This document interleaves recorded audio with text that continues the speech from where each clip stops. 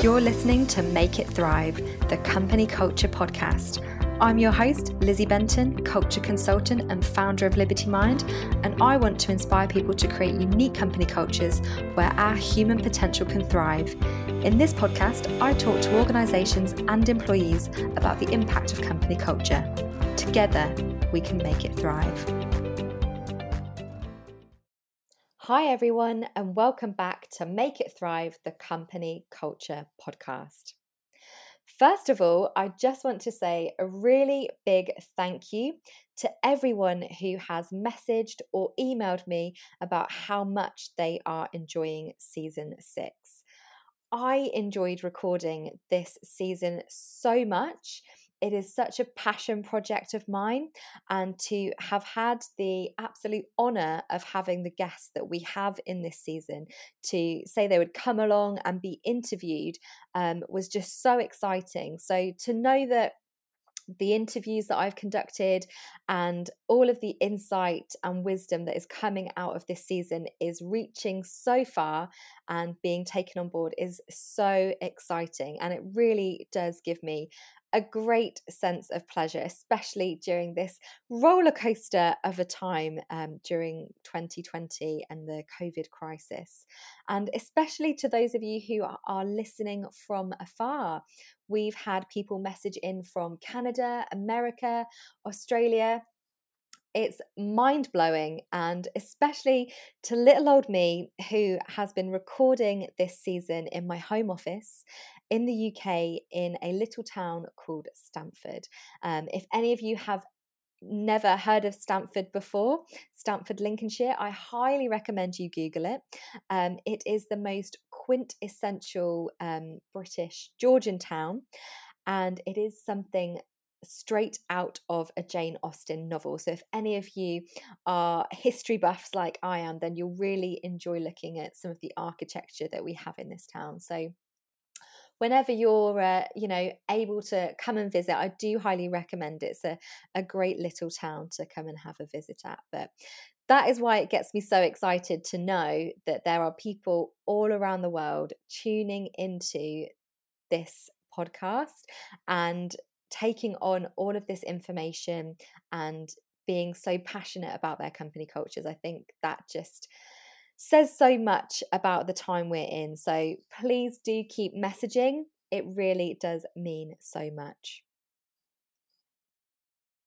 Now, on today's podcast, we have a really exciting guest talking about artificial intelligence. Now, disclaimer alert, you do not need to know anything about artificial intelligence before listening to this episode.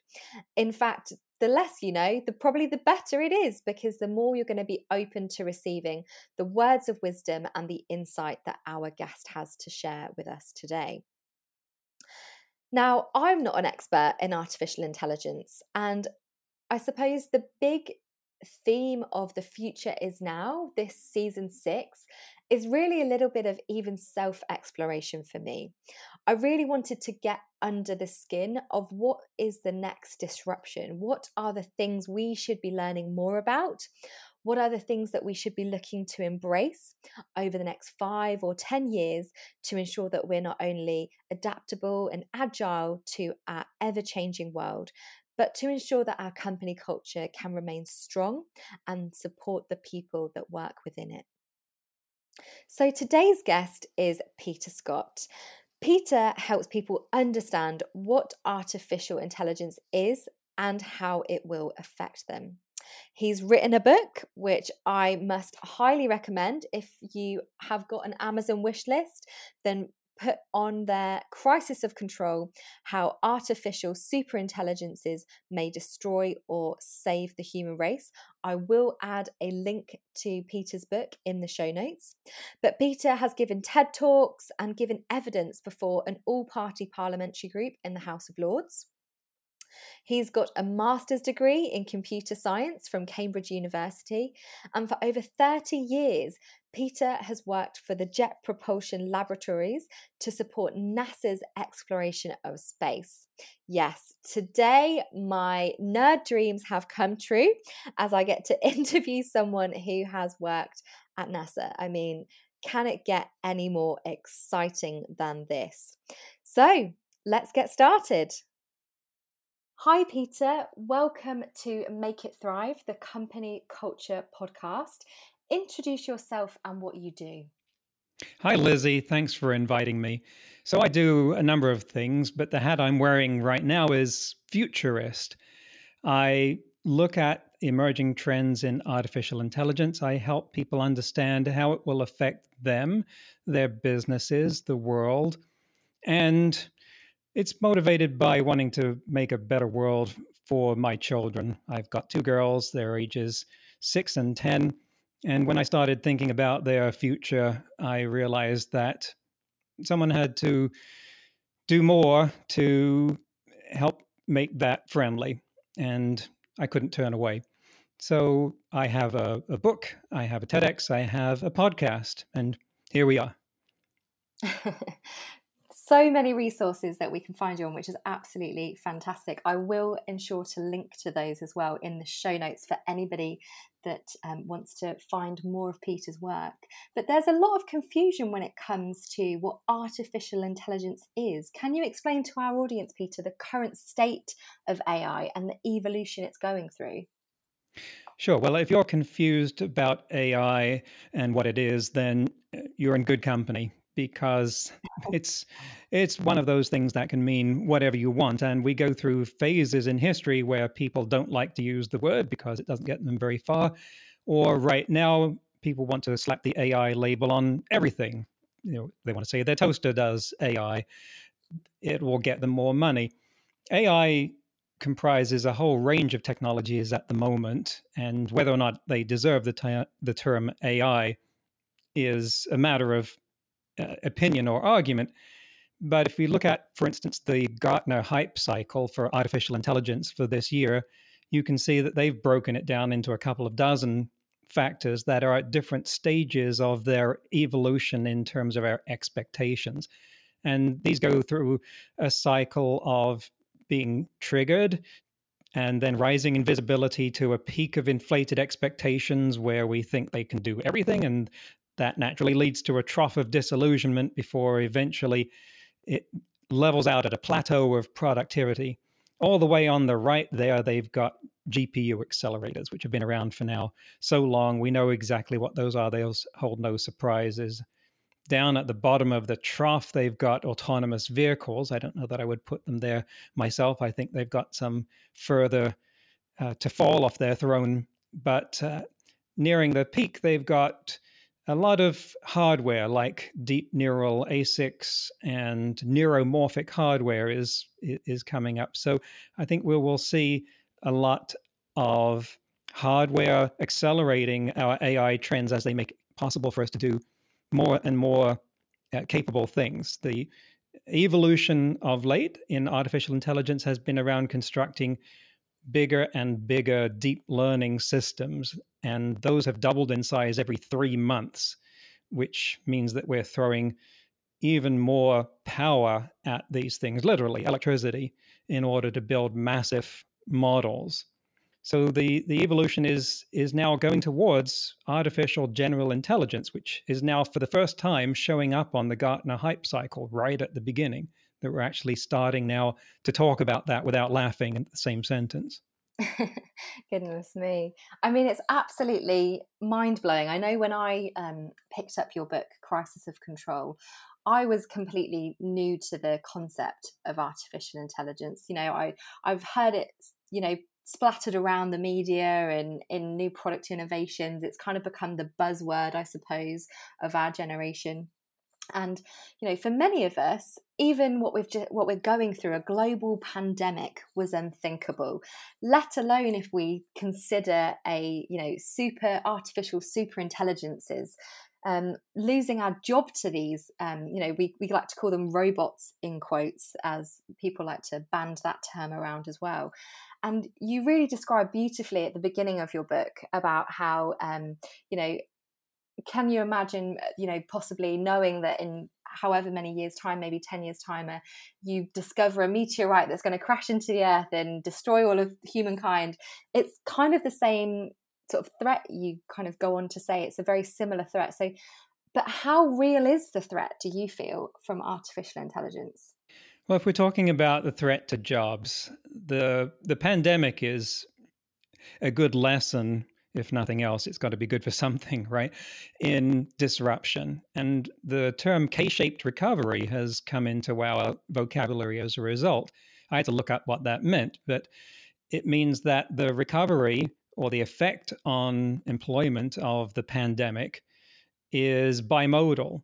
Some things go down, some things have gone up. And if you plot that on a graph, then you get what looks like a K. So, for instance, Amazon hired 100,000 workers last month, and that was their fourth big hiring since COVID started. Of course, people are buying stuff online. Zoom, people who make cardboard boxes, they're all on the ascendance. But at the same time, you've got things like the entertainment industry and theme parks and restaurants that are cratering. And it's going to be at least as complex as that when looking at the effects of artificial intelligence. And we're not able to even decide collectively whether that's going to create more jobs than it destroys.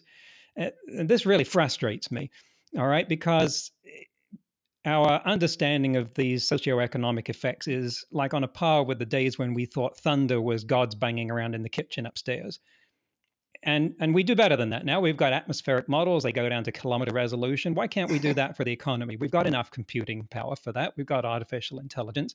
We should be able to tell the difference between whether this is going to create more jobs or whether it's going to leave people unemployed.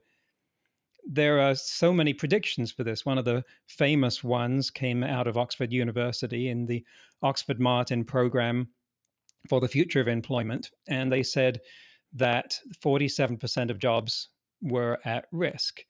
And you can look into that and see the details, but it's really not at all clear what their 2013 study would mean these days. We know, for instance, that transportation is a lot more subtle and nuanced than all of the jobs that involve driving a vehicle on the highway, for instance, going away. So there's certainly going to be accelerated automation in some sectors. So if we think about the effects of the pandemic and we think about where people congregate in large numbers, that's mostly consumers like entertainment or sports events. But when you think about workers doing the same, where does that happen? It's in offices, in cubicles. Well, they went home and worked remotely, so they're going to stay home for another year. And that means only the businesses that master remote work are going to survive. Now, hopefully, collaborative assistive technologies will boom and we'll get something better than what we're talking over right now, and maybe some kind of VR and AR. This is about time that we had that. But if the boss can't touch you, if their only interaction with you is via email, and if your responses to assignments look like something a machine could have produced, you can bet the thought's going to enter their heads, well, could we automate this? So you need to make your output look more like the product of a human than a machine, which could be hard if your job has been so prescribed that they really wanted a machine in the first place. They just couldn't find one. So the payoff for robotic automation is magnified in a pandemic, albeit that happens in sectors where RPA is very hard to do and we're not quite there yet, like food service and autonomous vehicles. Amazon would love to have their fulfillment centers completely staffed by robots. I would bet that they're pouring some of their excess money into R&D, since that would be a great way to increase their lead. So if you were hoping for a crystal ball, I don't have one, neither does anyone else, as to where AI is going. And certainly the pandemic has changed the shape of that trend and those trends in ways that it's changed so many other things that we couldn't predict. Absolutely. I think it's really interesting, like you mentioned about obviously that sense of automation. I don't think sometimes people, maybe even businesses, are highly intuitive as to what some of these processes could be. I mean, the current situation with COVID, I think, has provided a really interesting gap between those who were already maybe quite tech savvy and digitally aware, and maybe those businesses that we're still kind of living off spreadsheets and paper.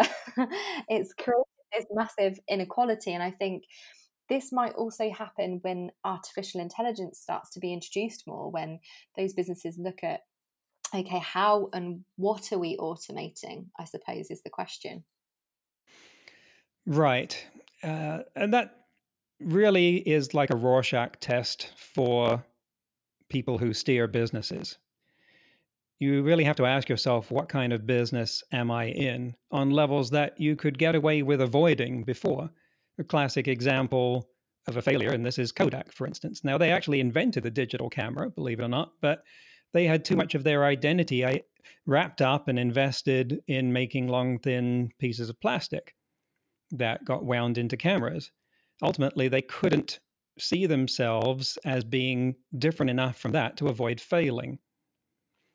And it's the double-edged sword of AI, which I find particularly appealing in that it forces us to confront these things. Now, you can wait until it forces you to confront it, or you can start looking at it now in systematic, procedural ways to find out, what is your business really about? What do you want to do? If a machine could do what you're doing better, faster, cheaper, would you still do it because you like it? Or would you go, oh, thank goodness, I think I'd rather do something else? And I personally think that that's good to have that kind of dialogue, but I come from a background as a coach where we ask those kind of questions all the time. It's uncomfortable for many people to look at those questions because most people are naturally resistant to change and fearful of the unknown, more so as we get older. If you think how many movies are based on the premise that we're off some fantastic benefit, but we turn it down because we want to stay with the devil that we know. That mirror that AI holds up to us is one that we have to be willing to look into. And people who haven't examined their lives are often afraid of what they'll find when they look there. Any therapist will tell you about this as they start working with someone, but often that's an unfounded anxiety. When we finally turn over that rock, we find it's not a cockroach underneath, but a hedgehog. There was not as much reason to be afraid. That's so interesting. I think it's really, really true because, especially in regards to the way people have adopted technology, I think sometimes there is that resistance from businesses, especially that are maybe legacy businesses. So maybe they've already been around, maybe 20 or 30 or 40 or 50 years, and they've been operating for a long time. And there's always that slight resistance sometimes to adopt any form of technology, even that's just to simply improve business efficiency. So it's really interesting, actually, that for you to sort of describe that and explain that in a bit more detail, because I think AI does appear to be increasing, from my industry that I'm in regards to culture, and I suppose it's almost in the human resources spectrum. It's heavily becoming something that I keep seeing cropping up in apps or software or things like this. It's almost becoming a trend to look innovative and tech savvy, to say you've got some kind of AI implementation. But can AI really help us in our workplaces, or are we kind of dehumanizing our workplaces? Oh, it's not an either or. We're quite capable of doing both at the same time. We can use technology to dehumanize, or we can use it to rehumanize. It's a matter, again, of looking in that mirror. We are in a very competitive age. Competition has squeezed the margins of our businesses so much that businesses that don't scale, for instance, their human resources department capital as much as the rest of the business grows, have problems when they've got their staff inundated with 100 applications per job opening. So they have to have some help. And AI is willing to do that. Turns out that interviewing people to assess their readiness for some position, their suitability for the company, is something that can be automated. And we have to look at, well, have we invested our identity in that job being done by a human? And also we need to make sure that when we do automate it, that we automate it properly, because it's easy enough to get it wrong. in the same way that when so much work was outsourced overseas, I get the feeling that there were conversations going on in boardrooms with people saying, look, we can send this job to, name your favorite country in Asia, and pay a fifth of what we are paying in salary right now. And those people can speak English just as well as our staff. And that someone else said, well, but you know what? We could pay a tenth of what we're paying right now and get someone that hardly knows English at all. And everyone goes, yeah, let's do that. And so again, it comes back to the people and who they are in a business. The problem has never been to build a better machine. That's going to happen anyway. The problem is always to build a better person. So there's plenty of potential for this technology to be used for dehumanizing or rehumanizing. Think of how many jobs involve rote work. All of us have got something in our job, right, where you just sit there and you're pounding the same pattern of keys over again. Click here, click that, copy and paste this over there, something like that. And you think, why am I doing this? This is like the modern day equivalent of sending children to sweep chimneys. There's got to be something better. Getting AI to do that frees us up to be more human. We just have to make the right choices. That is such a good point there, Peter. It really is. Like you say, I think it's interesting because with the idea of, the potential of artificial intelligence and that kind of, I suppose, yin and yang kind of positive or negative kind of connotations, I suppose it's something that actually it does come down to how we're creating those systems and those processes and what we're inputting in the first place, because it's just like anything else we create, I suppose, as humans, maybe even our children. It's a nature nurture kind of situation. If you're bringing them up in a certain way, hopefully they're a decent enough human being that other human beings want to be around them. And I suppose that influence actually also lies within our creation of how we adopt artificial intelligence. Well, as a parent, I'd like to continue holding on to the hubris that my children are a product of me, but I'm rapidly being forced to conclude otherwise, which is good news and bad news. But you don't control them. And there will come a point where our AI does things that we don't expect, but they are good things. We're already, in some sense, creating AI that can do things we didn't know how to program it to do. Like image recognition is like that. That's an obvious one. Facial recognition. We don't know how we do that as people. If it were true to say that computers can only do what they're programmed to do, they couldn't do facial recognition because you can't write down how to do that. You just do it. But it turns out that we can train AI to do that just by giving it enough examples. And now the question is, how many other things can AI do if we train it with enough examples? And what we're finding now is that there are a great many more things that can be done well enough with that model than we were previously suspecting, even though it takes enormous amounts of deep learning modeling. I feel like when we talk about the future with businesses, there's some resistance, and I can kind of understand this. I mean, Peter, your book was actually the first book that I've ever delved into artificial intelligence. So I don't know whether I kind of skipped and went straight to the extreme. I'm not sure, but I basically adopted, kind of nabbed this off my partner who came and saw you speak, and he was like, "Oh, you should really read this book," and so I ended up kind of stealing it off him to have a good read. And it's hard not to read it and have some kind of internal existential crisis. I mean, it's very kind of, brilliantly put across, but there is a part of you that as a human, you do start having these huge fundamental questions about your actions and the way you're doing things in your own business. And like you very clearly mention in the book as well, it's as if we're talking about something that can only happen at the movies. It's something where we can only see in Star Trek, or some of the other sci-fi movies that we get to go and see whenever COVID's over. But why do you think people are resistant to really understanding it? Is it, that we're slightly fearful of it? Or is it that we just don't understand it?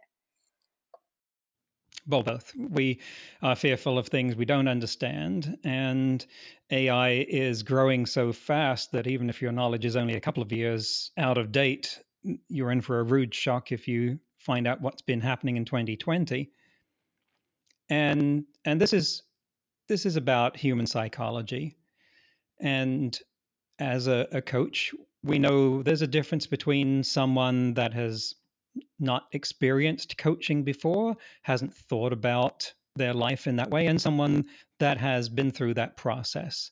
There's a fundamental shift that happens in introspection and and evaluating your life from this meta perspective, this higher altitude. And a lot of the things that you're talking about and that I talk about in the book are things that won't be issues for some years, but will require a lot of work and a lot of time to prepare for. Some of them will take generations to prepare for. Hopefully, we have generations of time to get ready for that. But the resistance, that depends on where you are. The more high-tech sector, they are less resistant, and they're happy to deal with that. And some people want their lives to be radically changed beyond recognition. And then there is, I experienced the feeling sometimes, things were simpler when I was learning about computers 30 years ago. It would be easy to go back to that, and all of these things that when you introspect, you realize, yes, that was because it was a more predictable time, and now we're living in a fundamentally unpredictable time, and we have to get used to it. And that's one of the basic shifts we have to make inside. Yeah, I think that sits heavy as well with people when it comes to that realization that you have to look internally to really understand your external. And I mean, it was interesting because when after I got your book, I started doing a bit like anyone does when they've really got quite obsessed about a book. I then was kind of like, right, I need to find more, and I watched your TED talk about how as a collective we need to be making conscious decisions, and that really sort of sat with me. And that actually the decisions that have been made for us are actually ultimately choices we have made as a collective. And it really resonated with me because I think it's something that we often see in our society, that this is being chosen for us, but actually it's us who make the decisions, what we're buying into. How do you think we can shift people's thinking to realizing that this collective power and that all of our choices matter in these big unknowns, that actually how we turn up to these trends and these new things that are going to come, how can we shift people's thinking? What's your thoughts on that? Well, that's a huge question, and that was the question I was trying to raise in my TEDx talk. That our response to technology is one we often want to blame on either some cabal somewhere or happenstance. That technology is now accelerating the pace of our lives. How many people asked for this? How many people asked to be woken up at 2 o'clock in the morning with a page from a computer that needs help, and to have to stay current on Twitter, lest some trend blow up in 30 seconds that eviscerates your market. And it's certainly a truism and a trope to say we have met the enemy and he is us. And then we often take the wrong lessons away from that and say, well, okay, then each of us has the power to solve this problem completely. But that doesn't work on global scales. For an example, climate change. Yes, everyone needs to do something about that, but no amount of individuals recycling and um, using electric cars and so forth is going to make the kind of change that has to be made by national and international levels. But the thing is that we set up those national and international structures. They exist because of us. And the kind of systems thinking that would reveal how we did that is huge in scope. And I was picking a very challenging thing to try and convey in my TEDx talk. You should have seen how many revisions it went through. But to just start asking the question of how do we change those structures, this is probably the hardest thing we will ever do as a species, is to realize our collective power. Because if you look at this from the level of what could we be doing, it's apparent we're operating at a tiny fraction of our collective potential. It's like that old saw, which actually is not true, about we only use 10% of our brain, except that we're far less than 10% of the capacity that we could be operating at. And it's not individually, it's collectively. You saw like a little bump in it when COVID started and people came together around the world to launch scientific inquiries, huge amounts of uh, research and computing power all being poured in the same direction. And that's a fraction, but if we look at the structures that we have around the world that are used for solving problems like that, and you say adopt the viewpoint of a computer program, and you look at that like it was a computer program, you'd be fired. It's horrible. It's ridiculously inefficient. If we can figure out how to bring that together, and the only people that's going to do that is us, there's no programmer, then we would be knocking these problems off like bowling pins. I think what we haven't realized now is that capability is within our reach. There's there are stories about how elephants in the circus can be. If you go to a circus that still has an elephant, you may go around the back afterwards and see the elephant there, and it's tied to this little stake in the ground. And you think, well, that's weird. This big elephant could pull that stake out anytime it wants. But the thing is that since it was a baby, it was tied up to a stake like that, at which point it couldn't get away. And it grew up thinking, well, this stake is all it takes to keep me where I am because I can't get further away. Its belief structures are rooted in what it's grown up with. We, humanity, we have grown up with the belief that we can't do this because we don't have the communication structures and processes to be able to work together at that kind of scale. Except now, thanks to computers and AI, we do. That's what we need to be looking at. That is so fascinating, Peter. I think it's really interesting that you've used that example, because even I've just sat there and gone, oh my gosh, yes. It's kind of like a mindset. It's amazing how actually maybe it's a big mindset shift that our human species needs to go through in order to reach that. Because, I mean, without a doubt, we're going to come up to this AI revolution. It's sort of on its way, really, as you very sort of clearly demonstrate in your book. What advice would you give to businesses right now, Peter, about AI? Is it something that they should be looking into? Is it something they should be considering? Well, my advice to business depends heavily on which sector they're in. Just think about the K-shaped recovery we're in right now. That applies in so many dimensions in artificial intelligence. Just to break it down in along a quadrant, as I sometimes do, if you're in a traditional product-based industry, think like detergent or supermarket chains, then if you're not in the top tier of the capital of that businesses, you should probably get out now while you still can, because the bigger players are going to invest in AI to automate their supply chains, their customer relationship management, and they'll scale that out across the enterprise and eat you alive. In traditional service industries, think insurance, I would say work on establishing personal relationships, rehumanize your contact with the customer so that the job of the person that interacts with the customer is not just to get them to fill out a form, but relate to them, understand them, do what a computer can't. And then you can use AI for the back office and the other things that you're not that good at anyway. And if you're in a disruptive product industry, something like iPhones, for instance, as an example, then use AI to assist what you're best at, which is human creativity. Automate the non creative functions.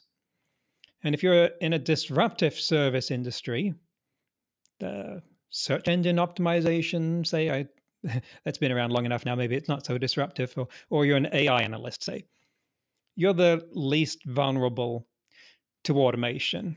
And again, leverage that. Don't try to compete on who's got the biggest factories, for instance, something like that. Leave that to someone else. Just keep disrupting, keep coming up with new ways of serving people, because AI will not, for at least quite some time, be able to do that as well as you can. What I when I'm showing presentation, I put up something called Maslow's hierarchy of needs, which is this pyramid. And Abraham Maslow was a psychologist who said we have to have, and he points at the bottom of the pyramid here, our physical survival taken care of before we can do things like deal with our emotional welfare and belonging. And this is going up the pyramid, and learning, and finally self-transformation. Self-actualization. Well, and then what I do in these presentations is I turn that upside down and I say, if you're running a business, you've got to start here. You've got to start with the self-actualization, the introspection, the understanding who you are and what your business is about. If you want the physical survival of your business to not be left up to chance, because the forces that are going to reshape our businesses and our production through automation are big enough that you might be the next Kodak. You've got to be willing, like they weren't, to consider what you're really there for. What is your real purpose? That's at the top of the traditional Maslow's hierarchy. We can no longer predict or plan as effectively as we used to. So we have to prepare. It's like the Boy Scouts, be prepared. It's like you're heading for darkest Africa, but this is at a time when the map just says unexplored and it's got all this white space where you're going. You have no idea what's going to be there. So you prepare. And what do you prepare? You prepare yourself. That is the main thing. And there are ways of, obviously, lots of techniques and processes and methodologies for doing that. Again, mostly sector dependent, that I get into with specific businesses. And I've got a partner in the United Kingdom, Katie King. Some of you might want to look her up. She's been doing a lot of this work there. Amazing, Peter. Honestly, I've absolutely loved our chat, and I think the insights and the knowledge that you've shared with our audience are going to certainly give people food for thought. That is for sure. But for those of you listening, I would highly recommend that you go and grab Peter's book from Amazon. So it's Crisis of Control: How Artificial Superintelligences May Destroy or Save the Human Race. And I would also recommend you watch his TED Talk and also check out the podcast AI and You that Peter does as well. But I will link to all of those in the show notes. But thank you so much, Peter, for giving us your time.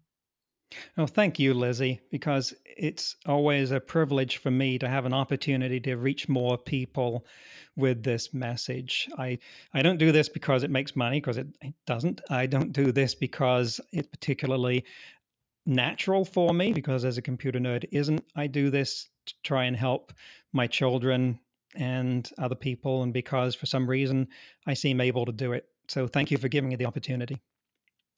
Oh, thank you so much, Peter. Have a wonderful week. You've been listening to Make It Thrive, the Company Culture Podcast, with me, your host, Lizzie Benton. If you've enjoyed listening and want to keep up with all things culture, don't forget to subscribe. Thank you so much for listening, and I look forward to welcoming you back next week.